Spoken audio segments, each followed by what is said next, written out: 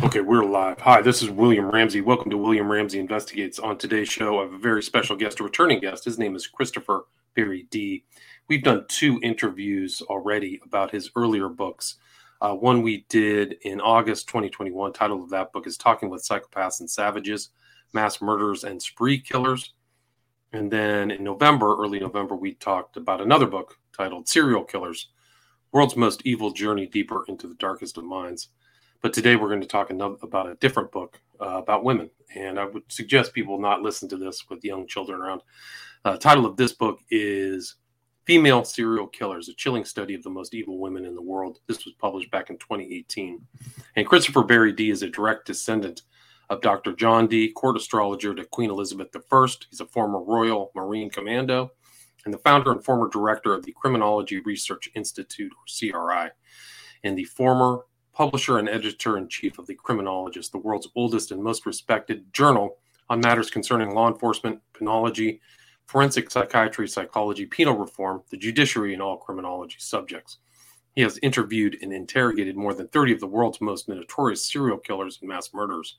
He's appeared on TV as a consultant on serial homicide and was co-producer, interviewer for the acclaimed 12-part documentary series, The Serial Killers, as well as consulting on the cases of Fred and Rose West, Ian Brady and Myra Hindley, who's featured on the cover of this book, and Dr. Harold Shipman in the 2-4 produced TV series Born to Kill.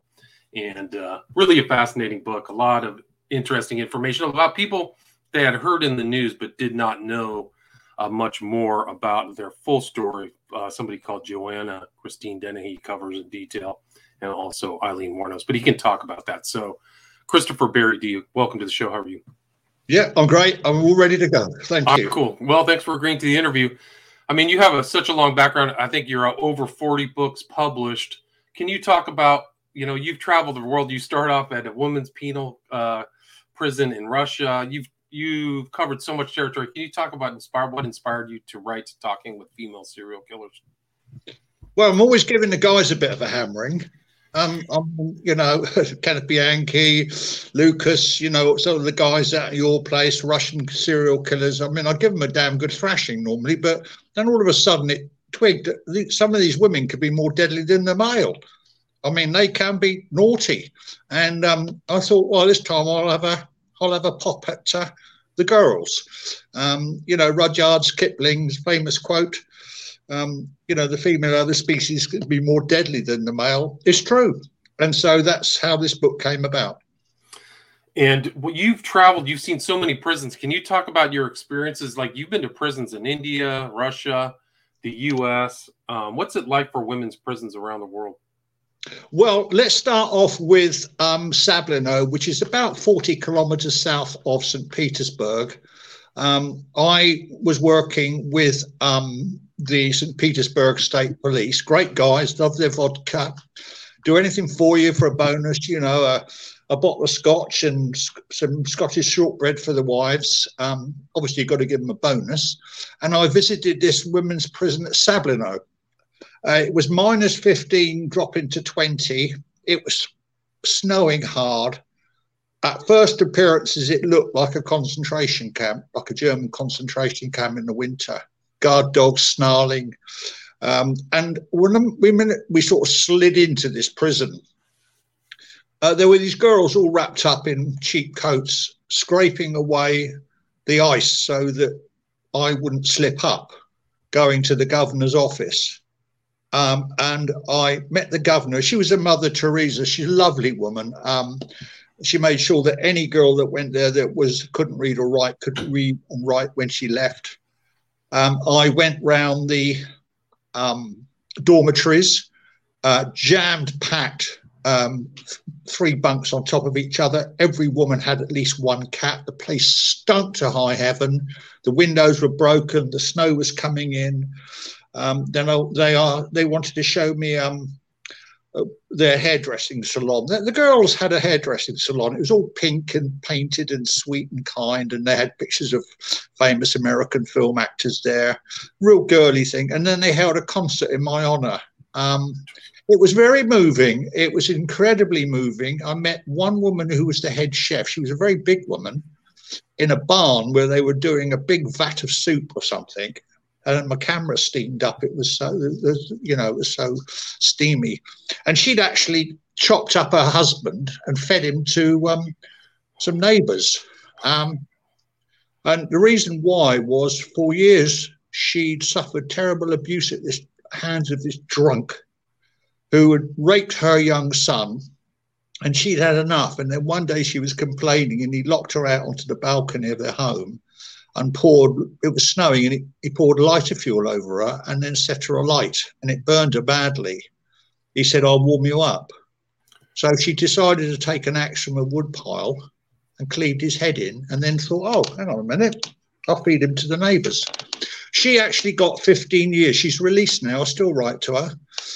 She's okay. Then I met the gangsters, the women gangsters, in a very secure area. I took them a lot of Marlboro Red cigarettes. They love Marlboro Red. Called a Marlboro Krasny, means red in Russian. And they were great. They were well behaved. And guess what? There wasn't one woman in that prison that had ever hurt a child. Not one. Not one woman in that prison had ever hurt a baby or a child. Unlike in my country, we've just had another woman and her husband arrested for torturing their 6-year-old son and killing him. So there was none of that. But that was my first experience in Russia, and that prison was something to be scared about going to.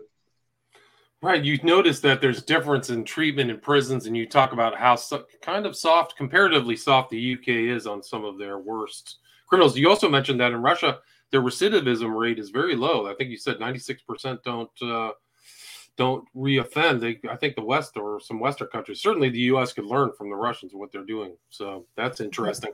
Well, female in English prisons, where Joanne Dennehy is, she's a very dangerous young woman, is incarcerated. It's a holiday camp. I mean, I'm talking about a holiday camp. It's spotlessly clean. They got TV, internet access. They got all the medication they could possibly want, central heating, exercise. They have Christmas parties, pantomimes. It's a fucking joke.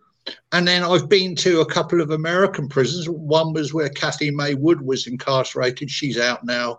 And the other one, Gwendolyn Graham, up north. And they've got it easy.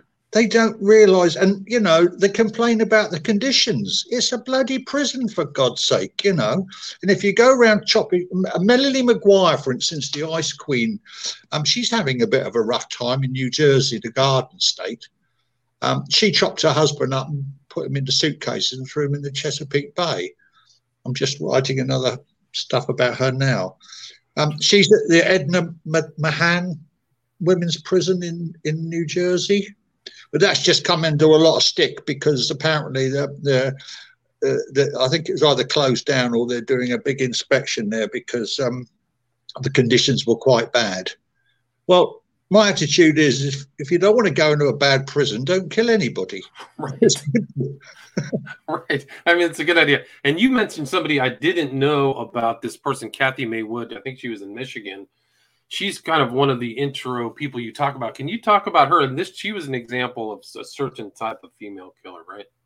Well, Kathy May Wood and Gwendolyn Graham, my dear friend Lowell Caulfield wrote an excellent book called Forever in 5 Days. Worth getting hold of, guys, if you want to read the definitive account of these murders. What it was that these two girls, these two nursing aides, had a job at a Grand Rapids nursing home. And in the winter, what they did was, as part of a lesbian love pact, they decided to suffocate by burking, which means sitting on the chest and then pinching the noses, and they killed 5 helpless elderly people in their beds. The instigator was Kathy May Wood. She's a big woman, and you've got this lesbian relationship, you've got this husband and wife type relationship, and Gwendolyn Graham was a frail little thing, but she was led along by Kathy May Wood. Now, Kathy May Wood did a plea bargain deal and tipped all the blame onto Gwendolyn. And Lowell Caulfield picked this up in his book as well as I did. Now, when I went to see, I filmed Kathy Wood, I had a full film crew with me, and she appeared all contrite, and she had tears rolling down her cheeks, and she was, oh, it wasn't my fault, Christopher, and everything else. But the minute she walked out of the room, she was overheard saying, I bet I fooled those silly suckers in there. Then I went to interview Gwendolyn, and we filmed her, and she was self-harming. She'd been cutting her wrists, burning her hand, burning herself with cigarette lighters and matches and stuff. But she was a pathetic little soul. Now, because Kathy May Wood did a plea bargain agreement, she's since been released. Little Gwendolyn Graham is going to spend the rest of her life in prison and probably come out wearing a cardboard box. So, but they were both dangerous women. I mean, you can't just sit on old people and suffocate them. They should have been put in an electric chair, for God's sake. Those were somebody's grandparents who they'd known all their lives. I mean, God's sake, and to let Kathy May Wood out, and she's walking the streets now, it's despicable. Right. And they were doing it kind of for sport. That was one of the things, a theme in your book is like, what's the motivation? In this one, they didn't even have any financial, vengeful inclinations. It was all just for bonding, kind of strange things they were up to, right? Yeah, so they do it for fun. Mm-hmm. Yeah. And there's a lot of care. Unfortunately, there's a lot of care stories involving women poisoning and things like that. Can you talk more about kind of where things can go wrong for women in healthcare? Well, let's put it this way. You get the Black Widows, and the book contains a few chapters about Black Widows. And what we're talking about, I mean, there's one woman in the book that she married sort of quite a wealthy, guy had some money, might have been a fireman, might have been a police officer. Then as soon as she got her hand on the insurance policies and everything else, she either fed him antifreeze or something like that, and then went to the funeral. And in one instance, she had 3 husbands. She killed 3 husbands. And before the funeral was finished, she actually turned around to the undertaker and said, can you save the flowers and the sandwiches for the next one? That's how the police eventually caught. And then you got that horrible woman that got that little boy, that young he wasn't a little boy, but he was mentally ill, and she got him into a home and then got all his money from him and his benefits and stuff. Right, and then I remember that. Yeah, and then she started tipping acid over him and burning him and drowning him in the bath and using wire wool on his body, and then dumped him. I mean, some of these women can be very, very bad. Right. Yeah. I mean, a lot of Munchausen by proxy syndrome type stuff that can happen. One of the cases that I really was interested in, and the central part of your book, is this person, Joanna Christine Dennehy. She's really something else from the UK. Can you talk about her? Well, to be honest with you, I've interviewed a lot of serial killers, men and women, or mass murderers, or one-offs. I mean, but Joanna Dennehy's, I mean, people say to me, what is the most dangerous person you've ever met? Well, I mean, Kenneth Bianchi in Washington State Penitentiary, an idiot he was. I mean, he had these evil eyes. I mean, Arthur Shawcross, Dougie Clark, the Sunset Slayer. I got on well with Dougie. He swears a lot, but he was okay. But there are dangerous people, and then there's really dangerous. And I don't know if everybody watched the film Exorcist or these possessed films, or the devil inside. But Joan Dennehy is, without doubt, in my mind, one of the most dangerous women that ever walked the face of this earth. Wow. She's about 33, 34 now. She's quite petite. I wrote the book called Love of Blood with the help of the police that nicked her. She, an English girl, came from quite a good upbringing, middle class, and she killed 3 men in a week. The first kill, if I remember rightly, because I've done so many of these people, was a Polish boy that she'd met in a mall a day or so before. She lured him back to a place where she was staying and then stabbed him with a a 5-inch pocket knife in the heart, and then her lover, her 6'7" lover, his name was Gary Stretch, believe it or not. They put the body in a wheelie bin and let it rot for about 4 days in the garden, and then they dumped his naked body in a dike in the countryside. The second kill was of a man, a drunk, sleep in his bed. She had a job of keeping the house clean, and he was drunk, and she stabbed him 40 times. And then the third kill was her landlord, who she lured to a place for sex and got him dressed in the kinky. He was married as well, a lovely, beautiful wife and 2 kids, Kevin, and she lured him to his place, and he put on a black sequin dress and high heel shoes, for God's sake. And then she stabbed him. And then he was found in the dress, right? In the dike and stuff like that. Yeah. He had something. He had an aerosol container stuffed up his backside, which was there for everybody to see. Then they went on the run, this Stretch, and then he went on the run. Now, Joe Dent, she called him the Undertaker, but she couldn't drive a car, but he could, and he was 6'7", and when he drove this car, his knees were up under his chin. Anyway, they went on the run down to the West Country, and then all of a sudden she saw a guy walking the dog in broad daylight, and she got out. She said to Gary Stretch, "I want that dog." And she got out and she stabbed this man 30 times in broad daylight in the street. And then 7 minutes later, she attacked another man who did the same thing and stole his dog. And then then the police turned up, and they were arrested. And Joanne Dennehy is one of only 2 women in the British correctional system that is serving a natural life sentence. You know? Right. But she was strange because she didn't have that look of like somebody who we'll talk about later. But I mean, she just looked very middle class, but she had this kind of crazy bloodlust. She just something, I mean, so strange. The problem with her was, and this is sort of a bit of a lesson that a lot of your viewers will understand, especially the psychologists and psychiatrists if they're watching, although I don't get on very well with them most of the time.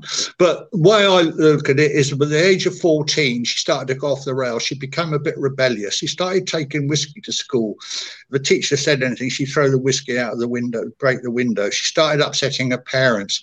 And the reason was that she was hanging around with some fairground workers, and they were giving her dope and stuff and drugs. And this started to affect her mind. Now,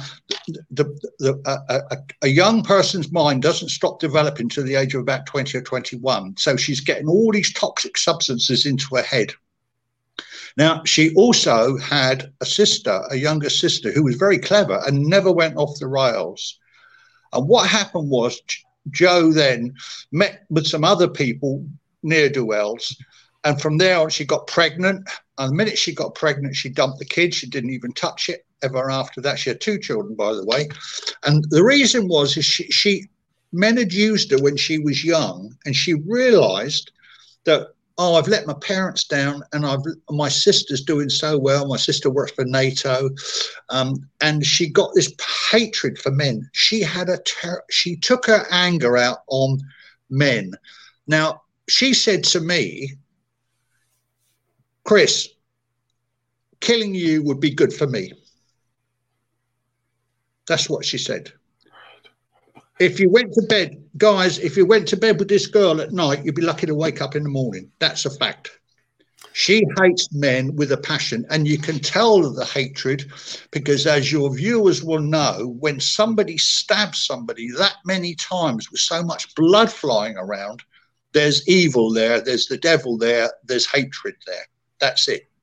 Right. And there's pictures of her online holding knives. It's very strange. Like, I've seen men with weaponry, but she was very comfortable. It's very strange. And also I think you detail in your book, some of these victims, like, they had very close to death, like close stabs, close to arteries and things like that. So she was really something else, super dangerous. Wow. Well, the 2 guys she stabbed in broad daylight, one died of his injuries. Well, he died about a year later, God bless him.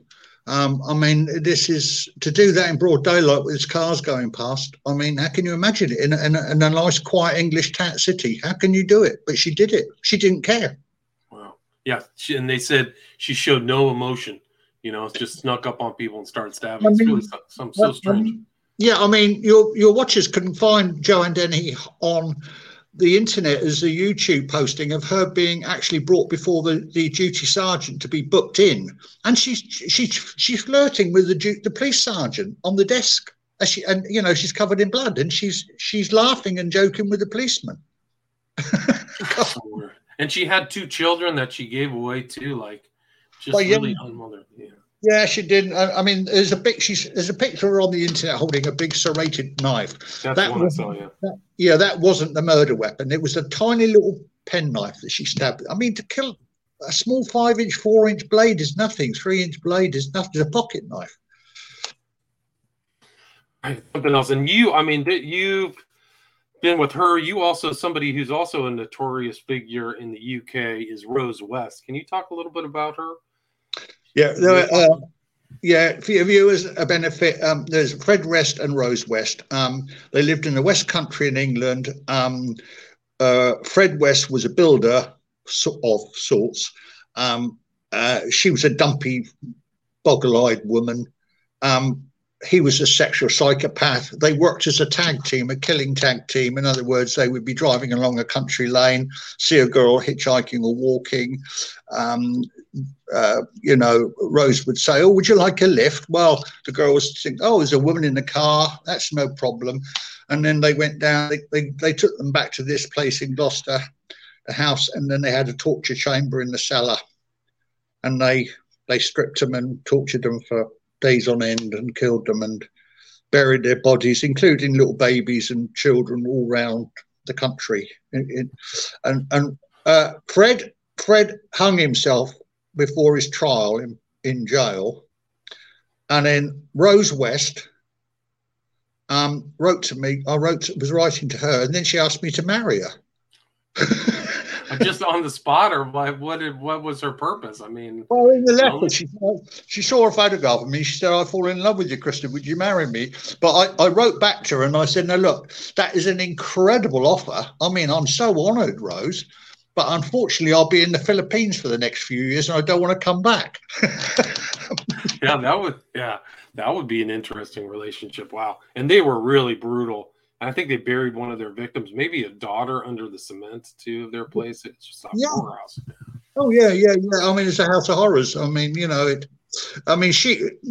Fred reminds me of the guy that was executed. I think it's in Florida, David Allen Gore. I'm doing some stuff with the other guy, Fred Waterfield, who I think might be innocent of a lot of the crimes. Fred's okay, but David Allen Gore wrote to me a whole string of letters explaining exactly what he did.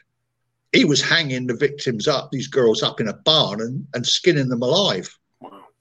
Is that a recent case? Well, you can find it up. David Allen Gore's on the internet. David Allen Gore. Look at what a name, Gore. Gore. I mean, how apt. Right, exactly. Really true. Wow. So, I mean, even there, Florida might be a good transition to talk about somebody you know a lot about, Eileen Lee Wuornos. Can you talk about this is another book of yours, but what was that like meeting her?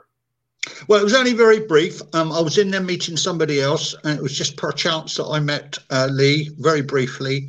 But I wrote a chapter in one of my books called Talking of Serial Killers, and my publisher said to me, "Chris, look, we've got all men in there, really want to have a woman in there." And I started researching Lee's case only for a chapter, and then I started to get upset, and I started to drink heavily when I was writing and researching, and I thought to myself, is this a man's thing about a woman? Am I being a bit soft?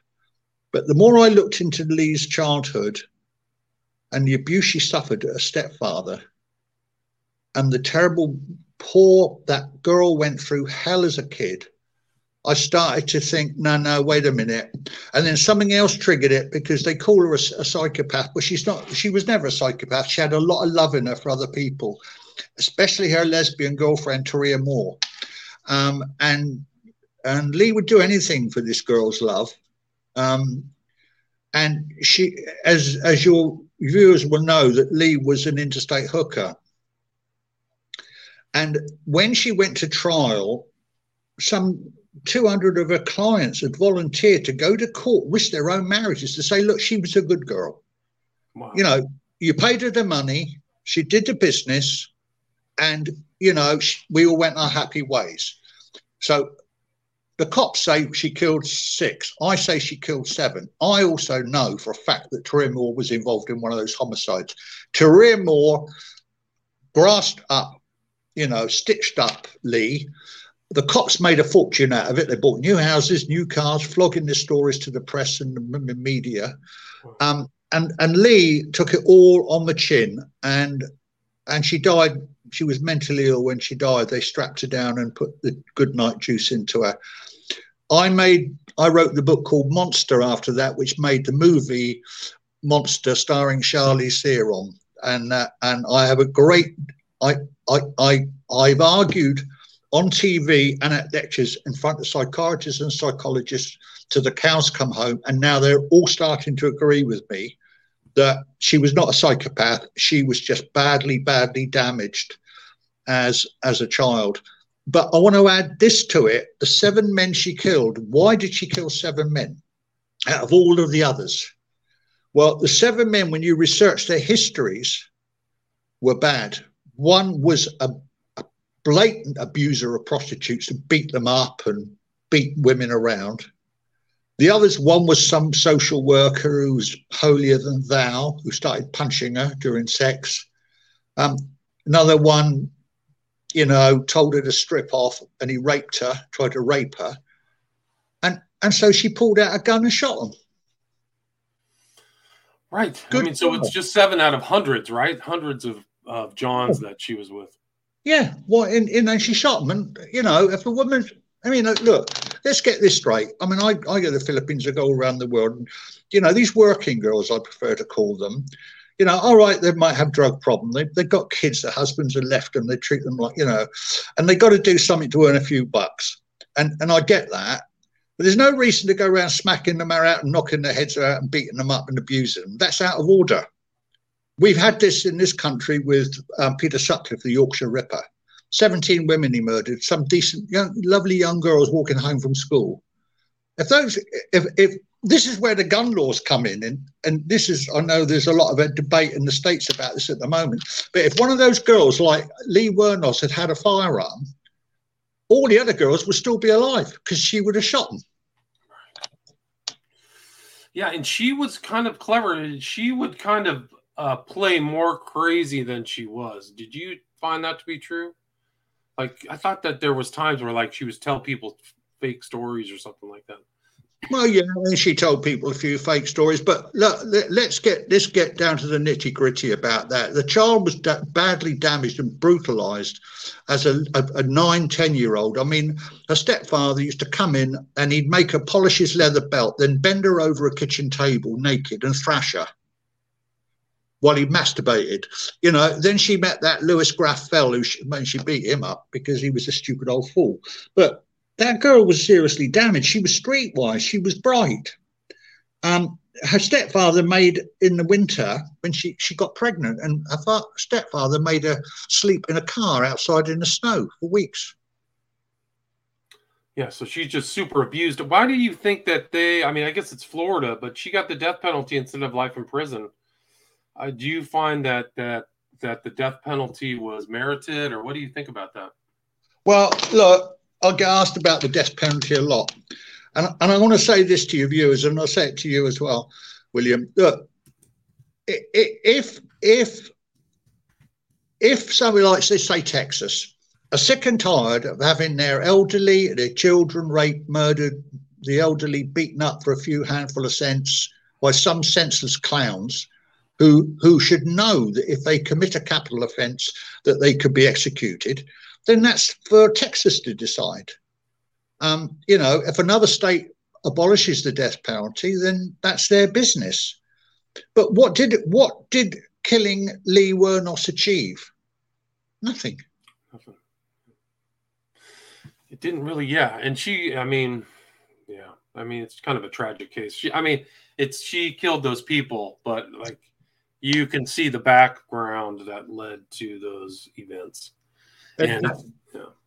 And she, like, she wasn't well. I think she said, I think you quote in the book, "I'm sailing with the Rock. I'll be back like Independence Day with Jesus, June 6th, like the movie Big Mothership and all. I'll be back." Like her senses were all scrambled. So yeah, I mean, I met officers from the Florida Department of Law Enforcement. I got on quite well with. I get on well with them anyway. But I met some of the cops, Captain Vinegar, and a few of the flipping cops that arrested her. Big mouths, rednecks, full of themselves. Fat, obese. They think just because they're packing heat, they think they're the dog's bollocks. I mean, and they bragged about it, and they made a lot of money out of selling the stories, and they knew they were stitching her up, and they let Taria Moore off the hook, So would these guys like mandate that they get paid to give quotes to international journalists? Is that how they made money, or I don't understand how that works? Well, when you get a sort of a homicide case like that, multiple, especially a woman that's going crazy, the cops are proud of, there they are, they're doing grip and grins and stuff. Look at Henry Lucas, how many cops were shaking hands with him and smiling and getting his teeth fixed and buying him new clothes. It's sort of like the moment of fame for the cops. And what happens is the press want to get stories. They're looking for anything. The red top press are trying to get any little thing to get the headlines. So they go to these cops and then they bung the cops a big drink, or they say, look, I'll buy you a new car. We want your inside story. And that's how these cops do it.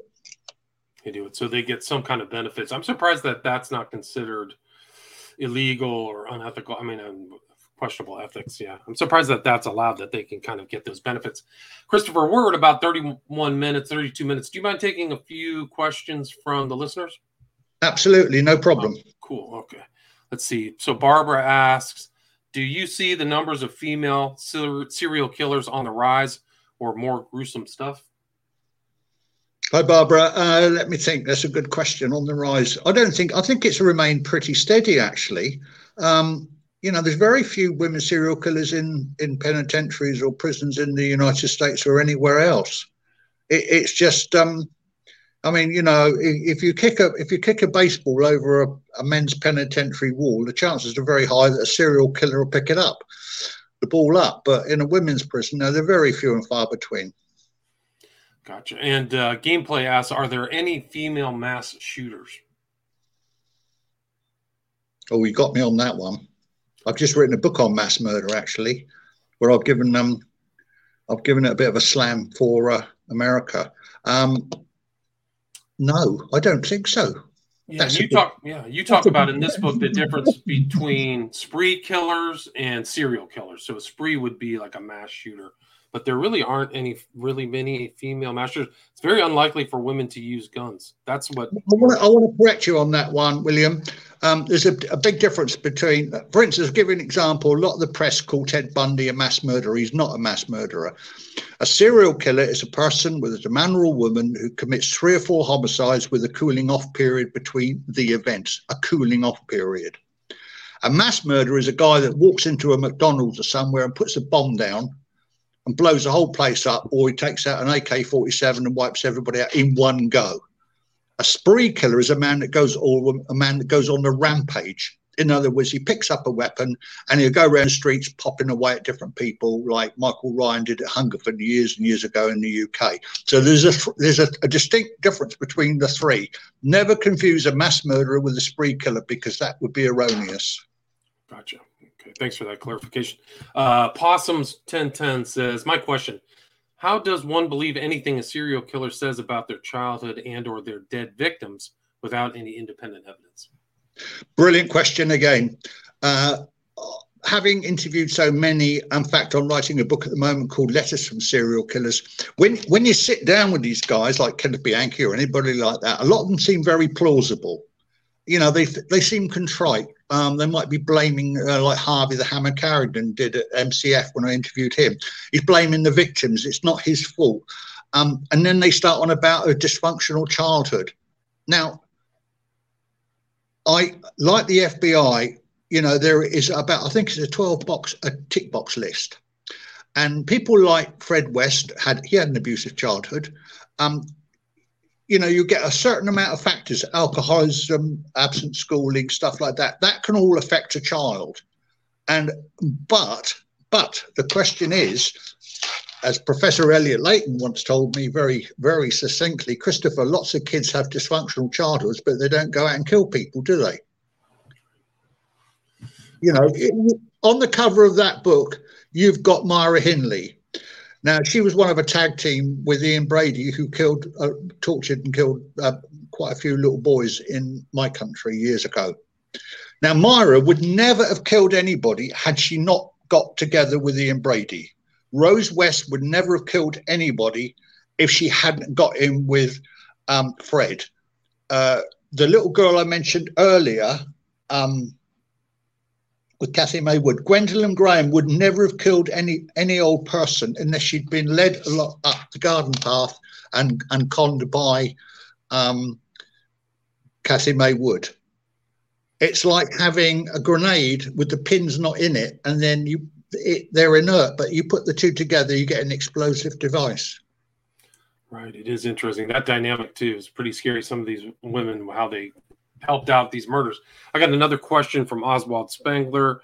Does Christopher think the psychology of the female serial killers is comparable to that of Hitler's Furies or the women involved in Nazi affair behind the scenes? I guess he's asking, are they similar to kind of some of the concentration camp women in Nazi Germany? I don't know. I think that's what he means.